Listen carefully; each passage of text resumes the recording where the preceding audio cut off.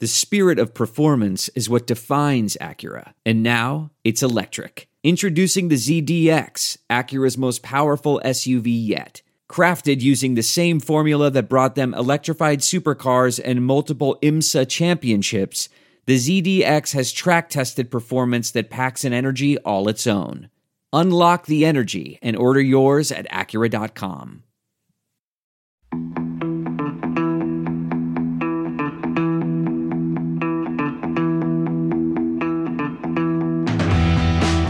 Hello and welcome to another episode of Spin the Rally Pod, your weekly rally news, analysis and increasingly, guys, debate. Welcome back to what could be another very colourful and lively discussion here on Spin the Rally Pod. If you listened to our most recent episode, you will have heard us debate our ideal WRC calendars. Today, we're debating the top 10 drivers of the 2022 World Rally Championship season. And here to join me, Luke Barry, and David Evans. I'm going to come to you first, because I feel like you're always introduced last, and I think that's a shame. So hello. I'm happy with that. Hello. No, seriously, introduce me last because I'm still doing my homework. Well, David, you've introduced yourself now. The listeners have all heard that you are here and present, all good. But joining us is our esteemed colleague, George Donaldson. George, how are you? Never been better, thank you, Luke. Perfect. Desperately scrabbling with my top 10 driver, because you know how much I hate categorising people. Yeah, it's a difficult challenge, and in a way, actually, there is a school of thought to say it's a little bit unfair, because how can you decide that one person is better than somebody else? Who are we to judge that? Perhaps the points table is the most accurate representation, but we like to have debate, and we like to have social interaction, and guys, on that front, I did want to loop us back to the calendar podcast. I don't know if either of you saw the votes on social that we did, I think, at the time of recording a couple of days ago on Twitter. I know you two are not the most active on social, but I did put out, as promised, a bit of a, I don't know what the right word is, but essentially did a thread reply of everyone's calendar. And not to sound too smug, but mine kind of came out quite well against yours. Perhaps I'm with the majority, I don't know. Seriously? Yeah. That's an outrage. It's a fix. I don't believe a word of this, Luke. I saw some of the comments with people wanting to basically have me garroted for my views on REC rally. But I mean, I still included the event. All I was saying was, naturally, I mean, I wouldn't be human if I didn't have a little bit of a reservation about lying in slurry-filled farmyards servicing rally cars. Come on, nobody really enjoys that. Do you know what's interesting, George, is you say that there were comments essentially gunning for you, but I actually had a reply today from a fellow namesake of yours, another George, who recommended that David and I roll around in the mud to see if we like it. And I politely declined that offer. But it's interesting. There was somebody on your side. I'm quite happy. You're happy? Okay. David, it'll be a one-man show, I'm afraid. That's not for me. Sorry, go on.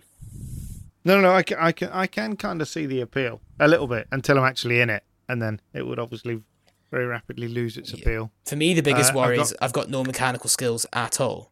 That would be my problem. So you wouldn't want me near a service area. I'm right there with you as well, in fairness. I have no problem to roll both of you underneath a car set on low stands and just drag you through backwards and forwards a few times and wait till you get good and cold. And also remember that rain overalls suitable for working in underneath rally cars don't exist. A NASA spacesuit wouldn't work. No matter what you've got, the better the rain suit you've got, the better it keeps the water in, because it gets in no matter what you do. And it's not water, it's slurry. I'm looking forward to putting you both to that special treat. I smell a disgusting Dirtfish feature coming on the cards there if we're not careful, David. We better run. Yeah. So I guess our tactic here is to try and agree with George. Now, I'm stalling, guys, as much as I can, because I don't know how complete your lists are. But just for the context of the podcast, it's probably fairly obvious what we're about to do. But I think we'll essentially come up with a defined Dirtfish top 10, which we can run on the website with the podcast, but we'll each individually give our own votes, and we'll do it in the same way that we did the calendar podcast. So we'll start with a number and debate from there. But I think we go from 10 to 1 to keep the interest towards the end. Not that I'm expecting any huge surprises towards the top, to be fair. You might surprise me, actually, in all fairness, but there might be a couple of obvious candidates. Now, just for more context, this is only our opinion. This is not a defined list of anything that means anything in stone. It also only includes Rally 1 drivers, because there potentially are some people in the lower classes that did. Or, were you not working under that assumption, David Evans?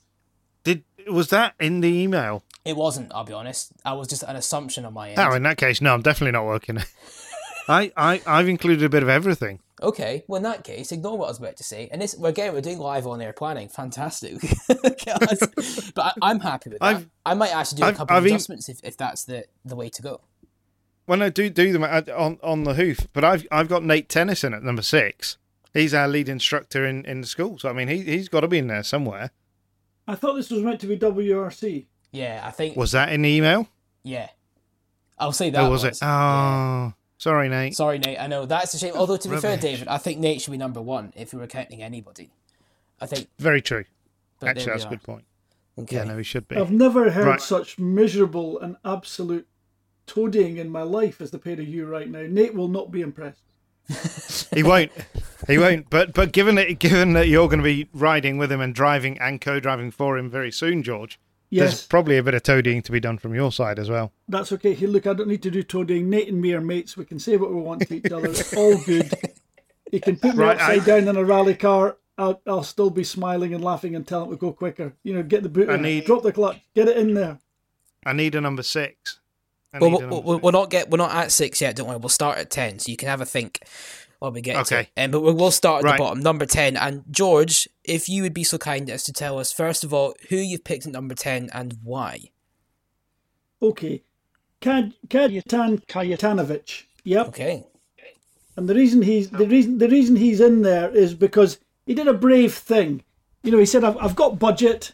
I want to go out and drive a world championship," and he chose to drive a world championship. He got accused of all manner of, or indirectly accused of poor sportsmanship and the like, very, very unfairly. The guy's an absolute sportsman. I don't know him very well at all. I've only met him a couple of times, very briefly. He wouldn't know me from Adam, probably. But I think he did a great job. He let himself down right at the end under pressure, but you know what? A man filled with magnanimity and poise and posture. Even after he failed, he took it on the chin and said, "That was a great year. Your man's a deserving winner." So yeah, I'm giving Kajetan 10th. There's my reasons. And great drives from him, great performances from him. I'd love to be able to argue with you, George, but I actually can't argue with any of that. And I think it's quite nice that you brought up the fact that he was, as you say, indirectly accused of various things because he didn't make the rules. Essentially, that was the FIA that laid out the rules. He just used them to his advantage. So, but just to be clear, you've given the bloke 10th place for being a nice bloke. No. I think he made some great drives. He did some clever. He's the 10th best driver because rally driving is about cleverness. It's not just about who's fastest. Who's fastest is easy. You can go to Formula 1 and be bored at that if you want. Rallying's about the smartest, cleverest, most skilled guy. Kajetan probably made a decision from the heart about his calendar. Turned out to be a really smart thing tactically. Stuck to his guns. Made some great performances.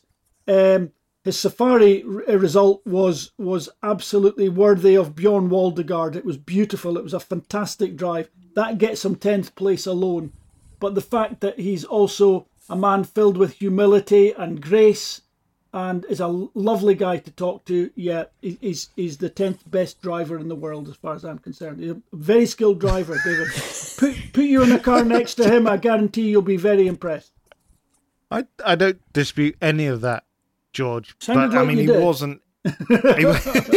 He wasn't up against any kind of mighty competition, and that's my argument. You know, the FIA needs to sort this out. We can't have these drivers dodging each other in the way that they did. Well, I mean, did Kajetan dodge anyone? He would presumably he would appoint his calendar at the beginning of the year before he knew what anyone else was doing. No, you don't have to.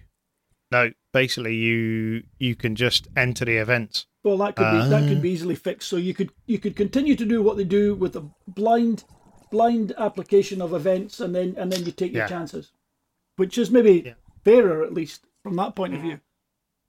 But look, no, I he absolutely would agree he with did that. not gerrymander his results. He was doing the World Championship. That was always his plan. He was going to go around the world as much as he could, and just all respect to the guy.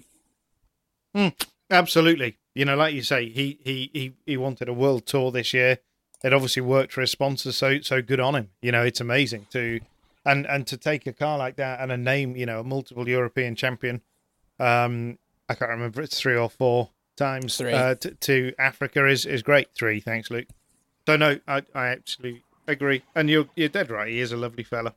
You say okay. Well, you say Lovely you agree, fella. David Evans, but is Kaiten Cannon? But I don't agree. Who is your number 10? No, he's not.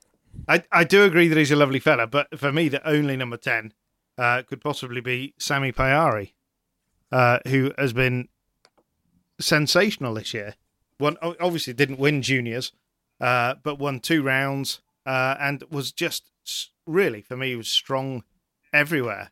And then even in Japan, when he had a car driving towards him on the wrong side of in the wrong direction, he still managed to deal with that and then deal with the kind of fallout from that as well. So as a young driver developing, just superb talent. The next big thing to come out of Finland, although I'm not sure if I think he probably is actually older than Kelly. So it's hard to describe him as the next big thing coming out of Finland. He's not. I can tell you that. He is marginally, and I think it is marginal, younger than Robin Pera. But he might hold on to that. Is it? Yeah, he's born in December 2001, so yeah, he's younger than Kelly. Okay. EWRC helped me out there. I didn't just know that, I promise.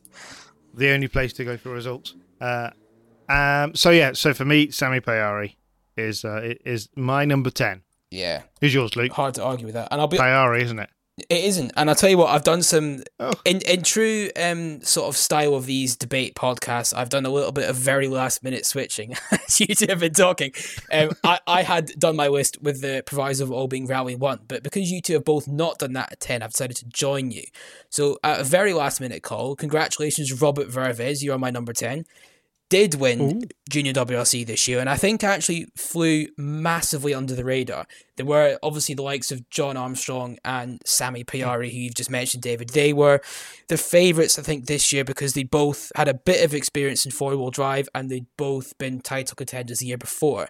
Vervez started a season, I believe, in a snowbank in Sweden, which is hardly ideal, but it all picked up from there. It'd be easy to look at the fact that he won the double points finale and say that that's why he won.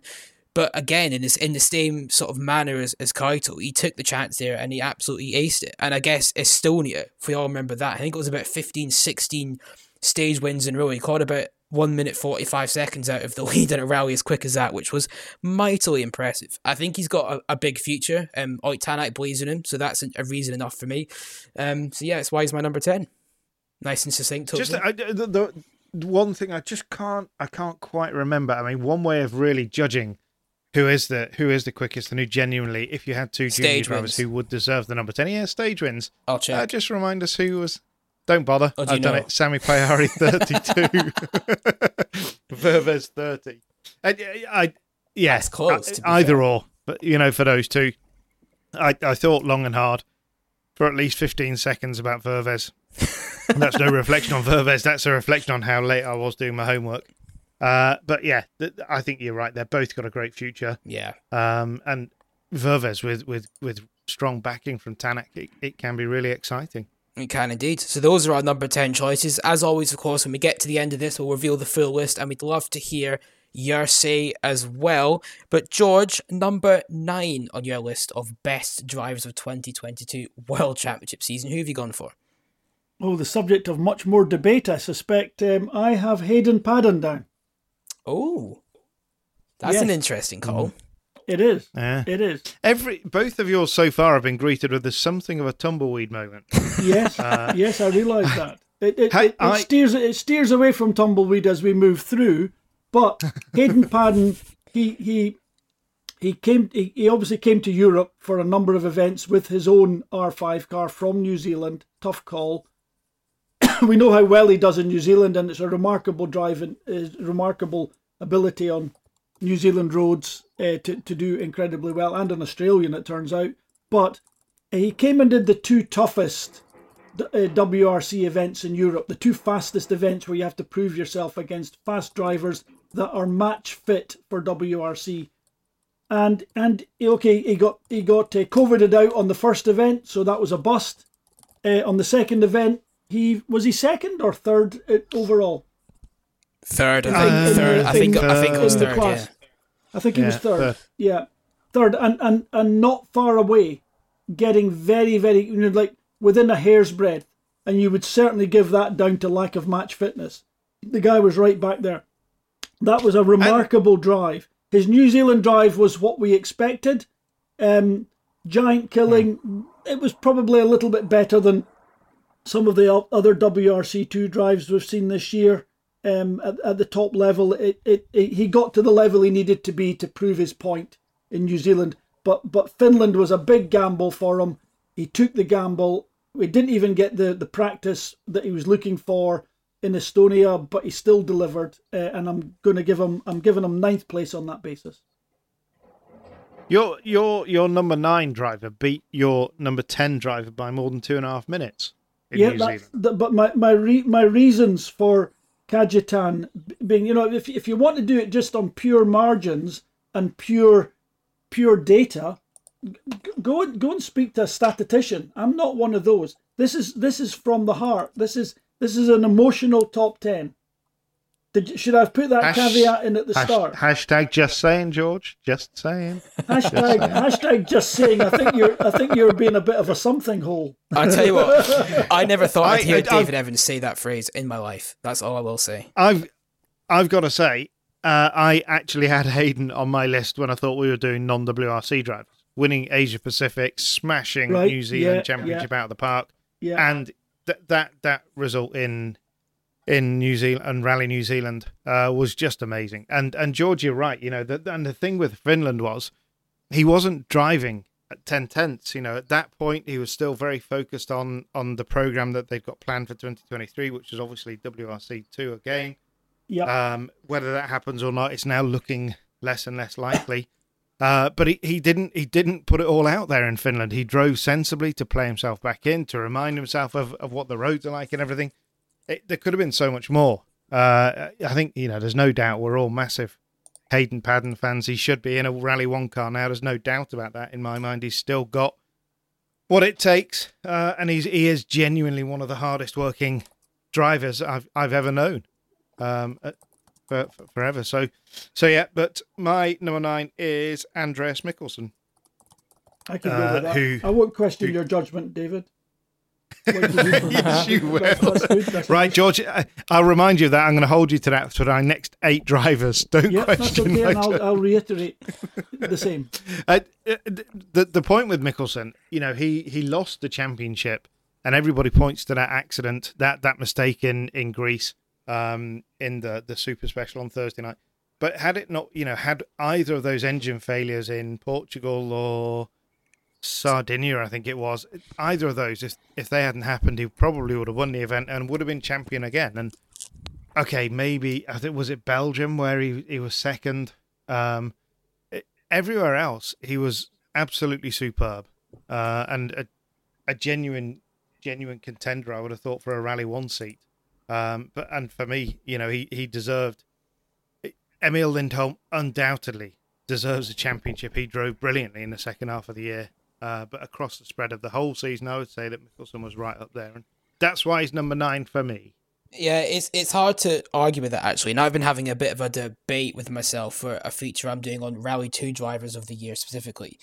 I sort of don't know who to put ahead of each other, because you're correct in saying that, yes, Lindholm won the championship, but was it not for what happened in Sardinia and Portugal? One of them would have been a problem, but both of them was catastrophic. For Mikkelsen, he was, I guess, objectively the class of the Rally 2 field. He was still the benchmark that everybody had to beat, which is why he will be featuring on my list, but not at number 9, because I have gone for the man of the moment, as on the day we record this podcast, Pierre-Louis Loubet, who has now got a full WRC season ahead of him. Did that come out right? I'm not sure it did, but there we go. But yeah, for me, the difficulty of rebuilding after that pretty disastrous 2021 was really impressive. I think there's circumstances that led to the failures in 21, but still to have the resolve to want to prove yourself and remind everybody how good he is. Because I think everybody forgets that Lube was a champion at Rally 2 level. Yes, Cali Rovanpera, if it was the system it was now, with everybody in the same class, Rovanpera would have wiped the floor with him. But Lube still won WRC 2, as it was called then. Rovanpera won WRC 2 Pro. And all that promise just sort of disappeared by a couple of sort of lackluster WRC seasons. But he's really turned up the wick, I guess, this year. Yes, he didn't convert a podium when he was in position to do that a couple of times. I think it was a small mistake in Sardinia on the Friday, which cost him in Greece. It wasn't really his fault. It was a puncture that put him back. But to lead a rally, to win stages, I know, again, there's road position, but if you compare his performance compared to where he was last year, I think it was a massive jump forward. And it's why rightfully M Sport has given him a full 13-round programme for next year. So I think that's fairly self-explanatory from me. That's why he's number 9 at my end. Any arguments, or are we happy? No, I'll go with that. He's on my list, so no arguments there. He's on my list too. Oh, okay. So you've both been kinder to Pierre Lee than I have. But yes. with that in mind, number 8, George, who have you gone for? I've got Pierre Lube. Yeah, there we go. And pretty well for all the same reasons you've said. I mean, to pick himself up from a year like last year into a year like this year is pretty remarkable. It's a great testament to his ability and his hard work, and his self-belief. He doesn't look like a really tough guy. He looks like quite a fragile guy, but no, he's really, really tough. And it would seem that he's allowed, and that one of the bigger reasons I've got him in at position 8 and not maybe just barely into the top 10 is the fact that I'm assuming that he's allowed the team, the Ford team, the M Sport team, to step in and be professional for him and trust them. And that trust that he must have given them has paid him back in spades. And that's an assumption from me. I wish I was a journalist and could go out and ask these questions. And I'm not saying anything about David's ability that he's not done that, okay? Just to make that quite clear, I completely trust him. That was uncalled for. Yeah, that was completely off the cuff, that last comment. I apologise. No, the best ones are, George. Yeah. Absolutely are. So for me, number 8, Alvin Evans, which actually now seems a little bit harsh. Really? I've not even got him in my top 10. No, he's not in my top 10 either, David. So I think... No, that's... Okay, so Alvin, I think he, at times in the second half of the season, drove very, very well. Clearly struggled with the car. Couldn't find the level of confidence that he had 2 years ago. In 2020, 2021. But in Japan, we saw a real big glimpse of the old Alvin. We did. It was great to see it. Speed. It was great to see it. So he's number 8 for me. For me, he's turned the corner, but he doesn't get into my top 10. Yeah, I'd agree. I think Evans' season looks worse than it perhaps was on paper. Like when you look back at it and you see the fact he's 4th, I think if it weren't for power stage points, Taka would have beaten him in the championship. All these things, it's like it doesn't look that great on him. And again, compared to the hype, he was many people's favourite to win the championship. But you're right, David, there were some genuine spikes and improvements towards the end. So it's all encouraging for next year. But I guess for me... Sorry, go on, George. The performance. Sorry, I apologise. I did butt in there. He had the performance, but he just didn't have the reliability. Yeah. But that was strange to see that for Alvin as well, wasn't it? He's normally a driver that doesn't ever crash. Most of the time, not all of the time, but a lot of the time he did. Right at the beginning, he had the performance. Second 4 times. Yeah. Yeah, and was he not leading Monty when he slipped off the road? He was about to, I think. He had just gone into the lead. Yeah. In terms of sort of split times and what have you, and was leading Japan. Yeah. Yep. How can he not be in your top 10? No, I know it's hard. Remarkable. Well, because again, it's from the heart. Elfin is very worthy of being in the top 10, but he didn't deliver this year for whatever reasons that he's chosen to publicly acknowledge and publicly say we've got the solutions and the team stood behind him, and it's a lovely thing. I mean, in terms of humility, the guy would be number 1 in terms of humility and facing up to the difficulties. He really would be. He'd be that. It's lots and lots of character. Not being in this top 10 does not detract from you as a driver. He could come back next year and be world champion, in my book. Yeah. Well, I have to say as well, we're opening up to other classes. There are, for me, right, potentially a spoiler alert, but there's no Esapeka Lappi in my list, and I think Lappi had a great year. So I guess there's not room for everybody. But to keep it brief, because I'm noticing the time, we're about halfway what we're meant to be doing, so I'll keep this quick as we go through. Number 8 for me, probably not really room for debate because we've already mentioned it in David's list already. For me, Andreas Mikkelsen at 8. And that's fairly, for all the reasons David said. And actually, just while we're there at it, I mentioned my internal debate. I've put Emil Lindholm at 7. I think just the fact he got the job done and didn't make the mistake. I know we had an easier run of it than Mikkelsen did, but you look at the way that Japan ended on the wrong tyres and everything else, that could have easily gone the wrong way. And nobody expected him to be anywhere near that title fight. So that's why he gets the nod for me at 7. So George, I'll come to you. Who was that at 7? I was slightly distracted. Emil Lindholm. Lindholm. Yeah. Okay. So I've got Lindholm and Mikkelsen together, 7 and 8 for me. George, number 7. Number 7, Danny Sordo. He just keeps delivering. He just keeps delivering. That was a strange noise from David. Badly that I haven't got him on my list, and Yeah, I did think about Danny. You know, there were podiums, and he's all, like you say, he's always there. But he did make an uncharacteristic mistake this year, and difficult to forgive him for that. It nearly put him out of my top 10 reckoning, but he didn't, and I'm still going to give him that because he's coming in piecemeal now and again. And he's still produced some absolutely stunning rally drives. You know, stunningly intelligent rally drivers, exactly what the team has paid for, exactly what they need. That makes him a great rally driver. When was the mistake? Am I forgetting something? When was he having Danny Did he not go off into a barrier at some point? Was it not in Sardinia?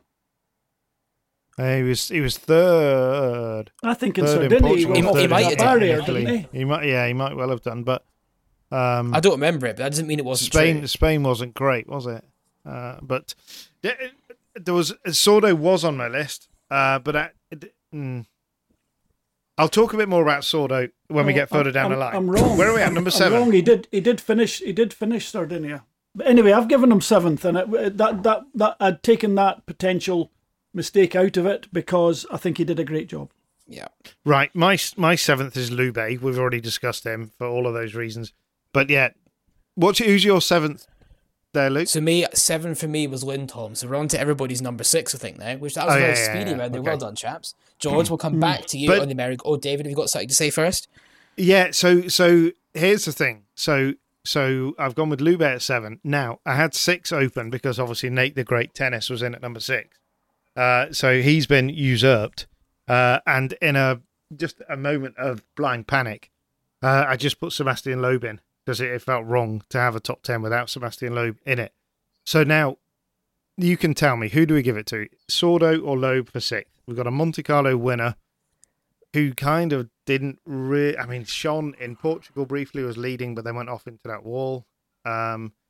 Safari was a struggle. He was leading. He was leading when he went out. In Safari? Yeah. Nah, he didn't go out. He finished... Safari, he was 3rd, I think. He was leading in Portugal when he hit the wall. In Safari, he was if he wasn't leading, he was within about 15 seconds of the lead. He was right at the front. He was right at the front. So Loeb or Sordo in 6th? Loeb. 100% every single day of the week, Sebastian Loeb, for me. Yep. Sorry, Danny. Yeah, I'm sorry, Danny. I tell you what, Danny, Elvin, and Esapeka, you were all in my top 10 when I thought it was Rally 1 drivers. So it's George and David's fault that you're not there for me. Yeah. But if there was a list of the nicest guys, Danny would absolutely be at the top, 100%. No, but look, he's done an incredibly professional job. What's the definition of a great rally driver? Are you putting it down to speed or results or the whole package and delivering what you're meant to deliver? Rally's not just about speed, it's about intelligence. Yep. And that's what I've based mine mostly on, was the intelligence and the integrity of what they've actually done and produced that they needed to do this year. No, it's impossible to argue with 3 podiums. And then, I'm sure he would have delivered something in Japan had it not been for the fire. So yeah, I'll still go with Loeb though. As I said, sorry, Danny, if you're listening. Okay. So I'll give you a cuddle in Monty to make up for it. George, your number 6, please. Mr. Katsuta. Very fair. Yeah. Do give us reasoning though. Reasoning. Look, he digs in. He for a time there he failed to find the performance he was hoping for. Safari didn't quite fall into his way this year. I think he just finished fourth, didn't he, rather than third this year? No, he finished third, not second. Yeah. But he still dug in and gave a great performance. So that Safari for me was a big thing. And then of course right at the end there at Japan, coming out top Toyota and really again making some incredible times. Have you watched how the guy drives? It's incredible. I think he scored on nearly every round. He just fell out of one, didn't he? What was it? Was it New Zealand? He failed to finish. Yeah, New Zealand. He failed to score points on.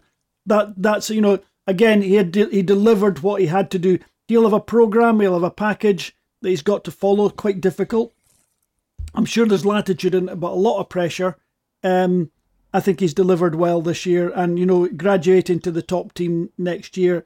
Everything that he's done is good. I hope that he continues to flourish. So he's deserving sixth best driver this year in the world.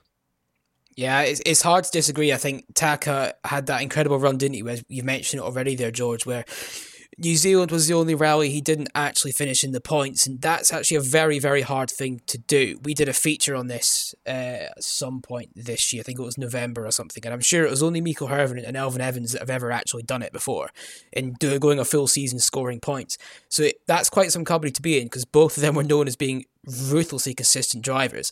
For Taka, actually, I've put him at number 5. A spoiler alert. I have moved him up even a place. I think it's just I don't want to say it was surprising, but if you consider just how bad the back end of last year was, we saw at the start of the year he had this incredible run again of consistency. I think it was 2 sixths, 2 fourths, and then he ended up third, and it was all going so well. He was in the podium places in Estonia before that fateful jump that injured Dan Barrett's back, and from there it all just went skew-whiff, didn't it? The changes, the co-drivers, the form went completely out the window. I think he had crashes in pretty much 4 or 5 consecutive rallies. It really wasn't good. So the start of this year was key that he absolutely kept things measured. And I think he had a slight off on the Monty, didn't he, on an icy corner, but it wasn't enough to put him off. It was just one of those sort of horrible icy collisions where he was stuck and had to get pushed out. But from there, aside from the mistake in New Zealand, and I know he's a bit off the pace in Greece, it's just been a fantastic season. I don't think anybody could really have thought he'd be so close to Elvin Evans in the final championship standings, which maybe says a little bit more about Evans than it does Taka. I'm not sure, but either way, great season. But George said all that, so I don't need to fight his case too hard. But for me, number 6, Sebastian Ogier, which is maybe controversially low. I don't know. I'm not sure about this one. Because again, I think it's easy to forget just how strong his Monte Carlo was. By all things considered, Seb had that rally won before the other Seb. I don't want to say he lucked in, because I think they both took the same or similar cut, and Ogier got the puncture. It's just kind of one of those situations of the rally gods, isn't it? So, but on the Saturday night, Ogier had the lead. He'd built it up. He'd done what he needed to do to win the rally. Of course, he didn't. Portugal was a bit disappointing. I think he was quite offbeat, but then it was his first time not in regular competition, so we can forgive him that. And again, Kenya, he was leading before a puncture, but I don't know, it's not to say that Ogier had a bad season. Of course he didn't. The end of the year, he was great, and we could say again the same about Japan. His speed there before another puncture was good enough to win, and I think he probably would have won that rally without it. But it's maybe harsh because he set such a high bar for himself, but for me, Taka was more impressive relative to what you'd expect from him, because he's Takamoto Katsuta and he doesn't have the same illustrious history that Ogier does. Because Ogier is a multiple world champion, a year in which he won one rally just feels a little bit disappointing. And that's absolutely not the right word to use with Ogier. I'm doing a massive disservice saying that there, because his performance was still there, but it just wasn't. I think I kind of expected a little bit more. I think I expected the second half of the year throughout the whole year, if that makes sense. So it was a narrow one, but that's why I gave Taka the nod ahead of him for number 5. Please debate me on that. I feel like I've been very mean to Ogier. What do you guys think? No, I think you're okay. You're okay with that, because it's whatever perspective you spin on it, and I'm sure if we're sitting in our virtual pub here, and hopefully people are listening to us disagreeing with us and thinking they've got that wrong, and please comment in, because whilst I've made my top 10 here tonight, and I'm sure you both David and Luke are the same, that you know, it's filled with doubt and uncertainty, because are there other factors that we've not quite remembered? You know, it's all down to a perspective. I think all of them will end up being valid, but you could have 100 that are valid. But it's interesting. We're at number 5 now, are we? We're at 5, yes. Yeah, so Ogier was my 6, and Takamoto Katsuchi was my 5. So you, George, and David, because David, you've given us your 6, haven't you? Or haven't you? You have. It was low. Yeah. It was low. No, we collectively decided low was 6. Yeah. So you put sorry, just to clarify, you put Ogier at 6. Yes. Good God, man. Well, there you go. Unbelievable. Tell me, what's wrong with it, David? Unbelievable. Why is it shocking? No. We'll get to it. I've got Thierry Neuville at 5. Okay. I've got Seb Ogier at 5. Okay, so George and I have gone for Taka and Seb, just the other way round. Similar. I've got Sebastian Ogier at 4. Are we getting ahead of ourselves? No, that's fine. Let's talk about your Neuville first of all, David, because I guess obviously he finished 3rd in the championship. So somebody might look, why is he only 5th on your list? But there will be good reason for it. The reason is pretty straightforward. You know, I think this year he was good. Thierry Neuville is always good. He's always consistent. He's always there. But he was outdriven by Ott Tanak this year for the first time, probably in, I don't know, since he joined Hyundai. There was obviously that year in 2016 when Padden was arguably leading the Hyundai team, but pretty much since 2014, Thierry Neuville has been right at the forefront of everything that Hyundai's done, and this year he wasn't. And you know, there were points where there was real pressure and he needed to deliver. Belgium, he crashed. Yeah. And okay, he bounced back. He drove very well in Greece. There's that whole debate about what, you know, the politics that went on behind the scenes, and should the team have told him to slow down and let Tanak pass. Forget all of that. You know, he won the rally. But there've been occasions where you've really expected Thierry to come out and shine, and he just hasn't quite done that. Again, Japan in the end was a great way for him to finish the season, and I think as the cars come better through the year, obviously Thierry's performances have improved through the year, and I think the exciting thing for next year is that Neuville, Tanak, and these other people are building towards a really strong season next year, and I think we will see potentially a much stronger start to the season in 2023 from Thierry than we did this year. It was difficult. You know, he was the only guy that finished Monty for the team. And you know, he drove very, very well. He's in Sweden. He was second, wasn't he? He was quite a distant second, but he was still second, and then a podium in Croatia. But for me, it just didn't fly this season in the way that we've seen Thierry in the past. It wasn't quite there this year. That's why he is number 5. Number 5? Yeah, number 5. Well, I've got Seb Ogier for sort of similar reasons to yours, but basically it was the desertion of his luck. Now, luck, as many people will understand, my view is that you make your own luck, and this year Seb didn't manage to make his own luck. Interesting to note that he had a new co-driver this year, and he swapped him out for next year again. So he's obviously focused in and said, I need something extra in here, and I'm going to try and find it with the co-driver, and he'll double down and work hard. I'm sure that he did work hard this year, but his luck deserted him with punctures. Well, that's down to careless driving. A lot of the punctures are. You know, as you say careless, it's not careless. I don't mean it in that sense, but you know, he wasn't as match fit as he has been because he's not doing all the events. But so what do you say, George? That makes him not the greatest driver. What do you say, George, though, when you watch the onboard and you see Ogier take exactly the same cut as somebody else? Somebody else has pulled the rock out. So in Ogier's notes, he's got no rock in there, obviously. Yeah. He drives to his notes, and the rock's been pulled out, and he gets a puncture. Mm-hmm. That's not careless. That by very definition, for me, is bad luck. Because if you don't take it was a bad any decision. cuts... It was a bad decision. No, it wasn't, because at the time that he made the decision... was to do a limited programme. If he hadn't been doing a limited programme, he wouldn't have been in that position. There you are. Work harder, Seb. Do the whole thing. My point exactly.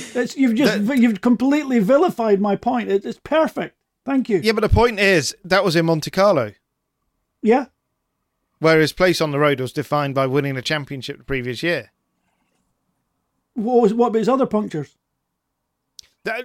I can agree with you there completely. So there you go. But I wasn't talking specifically about Monte Carlo. It did seem a bit harsh. It did seem a bit harsh from that point. I mean, look, Seb Ogier for me is one of two gods, both called Sebastian. They're just amazing. They are rally gods. Well, if I just interject here, David, you obviously had him at 4, and we sort of mentioned that you'd come to it. Can you explain what impressed you about Ogier this year? Every time he got in the car, he could have won. And arguably, he should have won. Should have won Monty, should have won in Safari. Same in New Zealand, was super strong there. Did win in Spain. Should have won in Japan. That's the point. And it's not easy. Jere Matti said on Dirtfish this week that he wants smaller gaps in Ogier's program next year, understandably. So does that, the fact that he had 3 months or something between a couple, it was Portugal, wasn't it? So of course, Portugal was a disappointment. Monty in Portugal, that he could get in with these gaps and still be right on the money. Yes. We talked about that already. Yeah, exactly. It's exactly where the guy is. I personally don't think.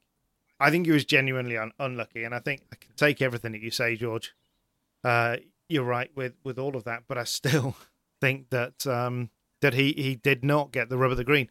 There is, of course, the argument that we talked a lot with Tom Fowler about this, and when a driver is doing a full-time program, they categorize everything. They look at almost every corner and decide, right, I've got to get to the end of 13 rallies this year with more points than anybody. That means I will take less risk here and less risk here. And when you've got a limited program and you don't have that fight for the championship, you are absolutely prepared to take more of a risk because you've got less to lose. You've only got that rally to lose. Okay, playing the team game, you've got points for the manufacturers to lose, but you're not going to lose a championship for yourself. And potentially you could say, did Sebastian take more risk because of that? Quite possibly. Only he would know. But for me, he was an absolute threat every time he got in the car, and that's good enough for fourth place. Yeah. So for me, number 4, it's a name that David has already mentioned. I've got Thierry Neuville at 4. Won't say too much because you've already gone over it, but just to build a little bit on David's points, I actually think Neuville's season was probably deceptively good, in the sense of, you're right that he was outdriven by Tanak, but that doesn't make, for me, Neuville's season necessarily poor. It just makes Tanak's exceptional. And I think it's easy to forget just how good Neuville was in a car that was compromised at the start of the year. Croatia always springs to mind. It was a bit of a messy weekend where there was mechanical faults and speeding on road sections and everything else, and obviously that crash on the power stage. So it was a very hard-fought third place, but he still fought really hard. Ypres was the obvious blunder, I would agree. I think there was a crash in Sardinia as well, which wasn't ideal, but towards the end of the year, I think he was bang on where he needs to be. The only thing that concerns me now with Thierry is his sort of... it feels like he's given up on Estonia and Finland, just completely as rallies. He'd recognised that he wasn't going to win them, which is fair, but equally, it's... I don't know, if he's going to be in a really tight fight next year, particularly on rallies like that where Rovanperä and Tanak are strong, he's going to need to be at least third, isn't he, behind him? And on the base of this year, he wasn't really anywhere there. But that's not to taint his season. I think it was deceptively very good. Just not quite as good as Tanak, which is why Tanak's further up. But speaking of, none of us have mentioned him yet, so I'm assuming it's the case all round, but we're getting into the top 3 now, gentlemen. Oh, actually, no, we're not, George. Sorry, we haven't got your number 4 yet, have we, George? Apologies. It is Thierry. Thierry, same as you, and all the same reasons. His tenacity alone makes him such a brilliant driver. He couldn't be anything except in the top 5. Yeah, he did make that absolute glaring error in on his home rally in Belgium, but mistakes on home rallies are kind of old ground. So honestly speaking, I'm gonna let it go for that, and he stays in 4th place. Perfect. So on the heels of that, George, who's your third place bronze medal? Can we say that in rallying terms? Probably not. I'll get Yes, we banished can. for that, can we? Okay. It's it's been very tough, but I'm putting Seb Loeb in third place. Okay. Remarkable drives. Obviously, Monte Carlo was just. I mean, of all the events the whole year, that for me is the biggest sensation. You know that will. That's the standout moment of the year. To come from Dakar and do that was incredibly special, wasn't it? That's fairy tale stuff, and that gets him his top 3 spot. But his other performances, he was always there. Here I could upset people at M Sport, but basically his car let him down. Otherwise, I stand to be corrected on that, and maybe he broke the car, but it didn't seem to me that he was breaking the car. The car broke on him, sadly. Tiny little errors and mistakes. But what a brilliant performance from him this year. And I think there's one thing you can say about Loeb. You know, historically, apart from when he's slapping walls in Portugal, he's not a car breaker, is he? Yeah, that was his one real proper mistake, which was quite bizarre. I mean, no explaining that one at all. No, but there was because it was the one occasion when Colin and I were there. It was the most bizarre thing, like you say, George. It was off the start line off the tarmac onto a hairpin left, and the hairpin left was steep uphill, and it was steep uphill onto gravel. Yeah. And then as they went up the hill, they went into an immediate sort of long right-hander on the gravel. And what was happening was as the cars were going through the hairpin left and up that bank, up the hill and round to the right, they were firing off all of the gravel onto the road below. And that's what caught Loeb out. He got caught on this really loose gravel that had sort of rained down from above, which was quite bizarre. But everybody else got through the corner. So was he unlucky? He didn't use the Mark 1 eyeball enough. He relied on his nose. There we go. I'm just going to interject here. I'm going to interject here as well, because we know David's third place can't be Loeb, but mine is as well. I was almost tempted to put him higher, just for the giggles. But no, I think, as you mentioned, George, Monte Carlo was brilliant, particularly because we all kind of were worried that he'd lost it after what we saw in Hyundai. Even he was worried that he might have lost it, but he hadn't. It was brilliant. And every single time he got in that car, he was consistently the pace setter. Now, I know there were issues for Craig Breen, and the rest of M Sport drivers aren't at the level they can do that on a regular basis. But for that to be true, 10 years after he retired full time is just ridiculous. The man, and I really hope he wins it. I've not checked the vote and the results will be choking out this week when the podcast comes out. But we've got a vote with the fans to work out the greatest driver of all time. It has to, for me, 2022 proved it has to be Loeb. And that's why he's number 3 for me. David, who's your final podium finisher, shall we call them? Taka-san. Okay. He for everything that we've discussed before, just brilliant. The way he's rebuilt everything for the second time across 2 years, he was sensational. And through what he did in Japan was just breathtaking. Through some incredibly challenging conditions on Sunday, didn't put a foot wrong, with massive pressure from the whole team. But just across the year, we've just watched him grow with a new co-driver with Aaron Johnson alongside him. Consistency, and at times he's had the good sense just to back off a little bit, whereas the years before, he would have pushed harder and had another enormous accident. He's really learning, and he's becoming. He will win a rally, I'm sure, next season, and quite possibly he could fight for a championship. Does he have the absolute raw speed of a Rovanperä or a Tanak? I don't know. We've yet to see. But for me, the future of Japanese rallying is unbelievably exciting. If the organisers of Rally Japan can sort themselves out, we've got Toyota, Takamoto, Katsuta, and around there, it's all looking very rosy. So it is. If you just move that rally up to Hokkaido, Obihiro in the winter, so we've got snow rally. It's perfect. We've been there. We have been there. That's a very good big case of deja vu. But yep, I would agree again there. I think the missing element for Taka now is the outright speed, and hopefully next season we will see it. But boys, we have reached the business end, and I noticed that neither of us have mentioned a couple of 2 drivers in particular, so I'm going to safely assume that somewhere in your top two is Mr. Tanak and Mr. Rovanpera. Now, this will be interesting if we've all gone for the same tactic. George, if I can ask you for your number two, please. David? Kelly Rovanpera. See, I knew David would do this. I knew it. For me, it's Ott Tanak as well. But George, we'll start with you before we come to David. Well, look, I mean, right from the outset, I mean, Ott had that pretty ordinary accident in Monte Carlo, very typical Monte Carlo, and a fairly poor excuse. You know, obviously the car was difficult and not set up for him. I think there was a lot going on there. I'm not sure how well he's dealt with it this year, but he's dealt with it well enough to have produced that incredible, that sensational performance throughout the, you know, that sort of, what would you call it, the was it 3 events in a row he won, wasn't it? Yes. 3 events in a row that he won. 3. Yeah. So I mean, just a tremendous performance.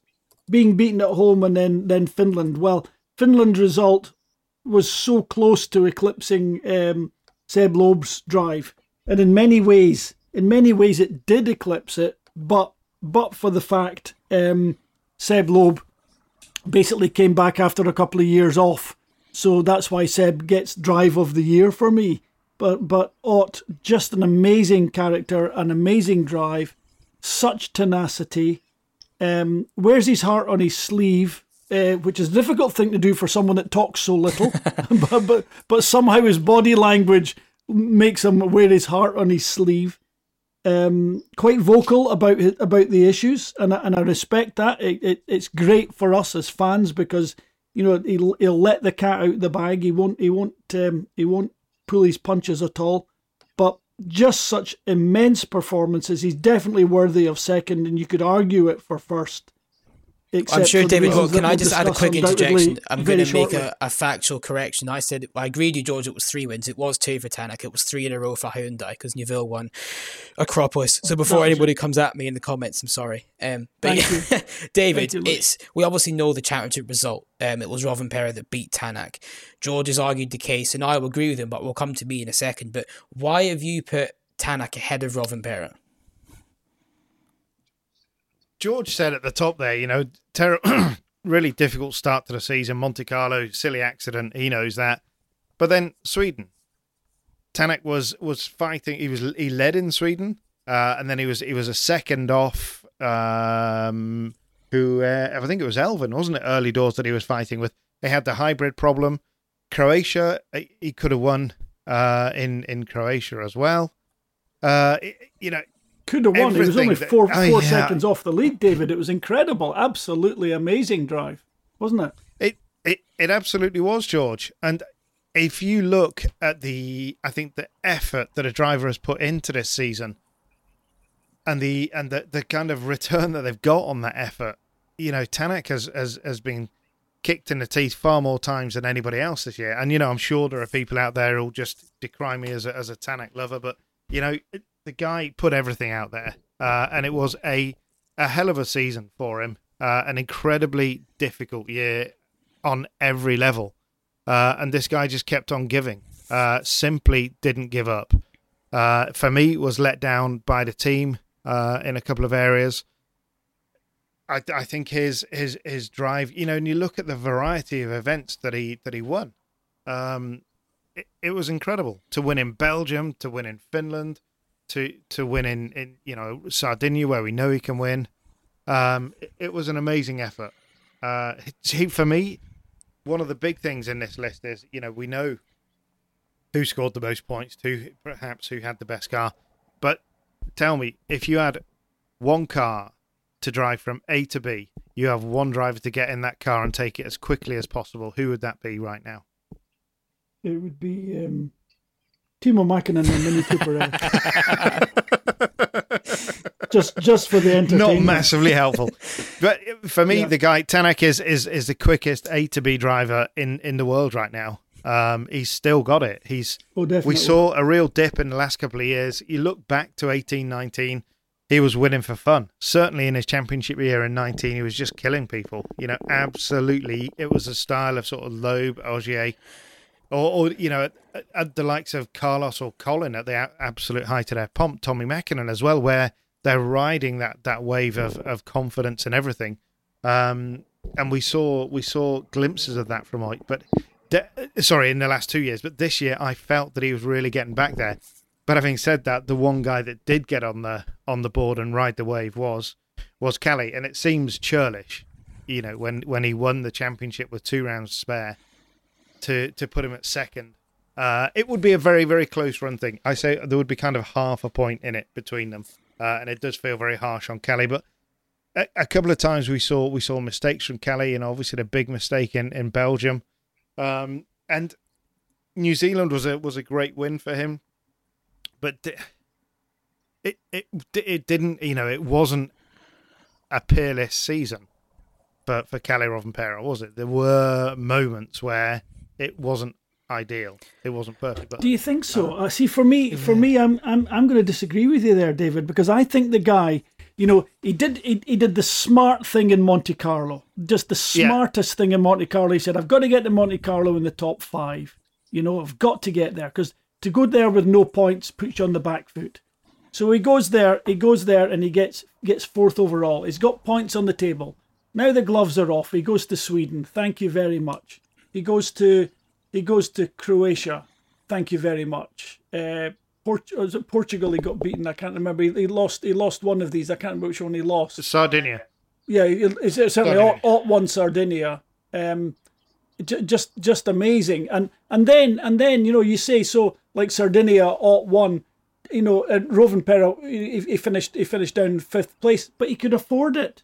He could have. Obviously he had issues, but he could afford it. It didn't rattle his championship. He goes out to. This goes back to what you say, though, wins. George. That what is the number one driver? It's the guy who's sensible, who drives to his strengths. Yep. And that's for sure. That's what Kelly did. For me, I would put more weight on who's the quickest driver. I think you want to switch to racing, David. You're the man for racing. This is rally. There's a lot of puritanical types like me out there. This is all about quickest over a group of stages. It's called a rally. Yeah. A single stage is called a sprint, David. Yeah, I won't argue with the fact that there are some drivers. Your argument about Ott being the fastest point to point. Well, we more or less can just look at the power stage. That's basically the super sprint. There's where you'll see who the fastest driver is. Although there's still an awful lot at stake, to my mind, on these things. Far too much in terms of the reward. There's far too much at stake to take a chance on it. But the big thing that you've said about Ott is that not properly supported by his team. Ultimately, I don't know whether it was him behaving badly or out of sync with the team, or the team out of sync with him. Whatever happens, that's a professional team. That situation should never have got to where it got to. And that is reprehensible. There's no way in the world that team should have had a driver that was feeling that much out of sorts, and it should never have got into the public forum. So, George, here's a question for you. If Ott Tanak was in a Toyota this year, would he have beaten Kelly Rovanperä? I don't think so, personally. I think it would be a toss-up. We're not going to know that, but do you know what? I think that if the Ford is as good as we think it is, we don't need to guess for too long. That's it.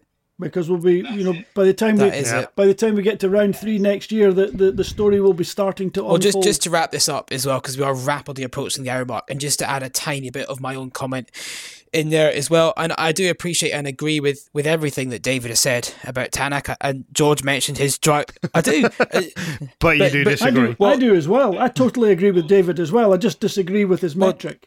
It's all about rally driving, and who's the best rally driver? Who's the greatest driver there? Well, if it's the fastest, it's a different story. Don't use rallies to find out who the fastest is. Go somewhere else. Well, put it this way, right? I do agree with what David said. I do, and it's very hard to piece any fault. And George mentioned the sort of subcategory of driver of the season, and for me, that absolutely 100% has to be Tanak in Finland. He had no right to win that rally against the homegrown star in the homegrown car. It just wasn't meant to happen, yet he drove the absolute socks off it to do it. But I think we're almost forgetting just how good Rovanperä was, because the end of the year, it wasn't brilliant, but he didn't need to be brilliant. He can maybe mentally checked out, but he'd done all the work. I think back to Portugal, where he was in that straight fight with Evans, and he made Evans look silly by just absolutely driving beyond him in the rain. Safari, he absolutely aced it. Estonia, that power stage performance, quicker by over 20 seconds. It was incredible. And for me, he's redefined all logic as to what it means to be successful in the WRC, in that you can do it at 22 years and 1 day old. It's just incredible. It's maybe a bit cliche to reach to the fact he won the championship that makes him the best, but I don't know. For me, he was just on another level this year. I don't think anybody was really realistically going to stop him. But next year's the challenge. I think it will be, as George alluded to, it'll be fascinating to see an in-tune Rovanperä versus an in-tune Tanak. And then maybe we'll really know who the best is. But we do need to wrap this up. No. You've actually, between you've both convinced me. And there's one thing. So I will switch Tanak and Rovanperä. I was being a little bit childish. And George, you're absolutely right, George. You know, it is across the spread of a season. That's what rallying is about. To cross 3 days, or should be what, as we described last week, as we defined last week, it should be 5 or 6 days, but it is 3 days. So you're right. But there is one thing that does actually convince me completely that Kalle Rovanperä should be the star of our season, and that was what he did at Rally Legend in Jari-Matti Latvala's Toyota Celica. That was quite an extraordinary performance in a 30-odd-year-old car. So no, fair dues. I'll concede that one. You've heard it. You're right. Okay, well, I also agree with you. If I want to be the fastest to get from point A to point B with certainty and full excitement, I think I probably would take Ott Tanak in, and the car of choice, it would have to be a Toyota because it's proven. But I'd like it to be in a Ford because I'd like to really understand if it can sustain that level of speed and not break down. But initially, it would have to be. I'm choosing Colin. Yeah, absolutely. I'm choosing Colin Clark in a higher car, but there we are. That's my choice. Oh yeah, a rapid combination. Well, that's your number one, is it? That's your number one. Wow. Okay, look, it was lovely knowing you. Have you been with Colin Clark in a high car? Yeah, it wasn't that exuberant a drive, though, I'll be honest, on this particular occasion. But I would definitely take George Donaldson in a high car. Absolutely. Yes. 100%. Well, there we are. Thank you, David. Thank you, George, and thank you, David, as well. It's been another fantastic hour of debate. Do please let us know on social if you agree or disagree. As in the same format as the calendar, we'll put the full list out and each of our individual votes on Twitter as well, and I'm sure that will cause plenty of good and healthy debate. But this is one of our final podcasts of the year, but not the final. We are still going to be uploading an episode every single Tuesday, so make sure you are subscribed on your chosen podcast provider, because there'll be more Spin the Rally Pods for you to enjoy. David, George, I don't think I'll speak to you before Christmas comes, and this is the week of Christmas, so Merry Christmas, boys. Merry Christmas. Merry Christmas. So look, it was fabulous to hear all the opinions today again. I really value that, and it's whilst we've all got our opinions based on our perspectives, it's super to hear all the different opinions, and I definitely changed my opinion throughout that conversation once again, and I'm nothing if not flexible. Likewise. David, but you proved flexible today, David. I've never seen that before. Yeah, it won't happen again. Next time I will do my homework properly, and I'll come with the guns fully loaded. But yeah, happy holidays, boys. Thank you. And very much looking forward to 2023. I am very excited. It's going to be a heck of a year. Certainly is.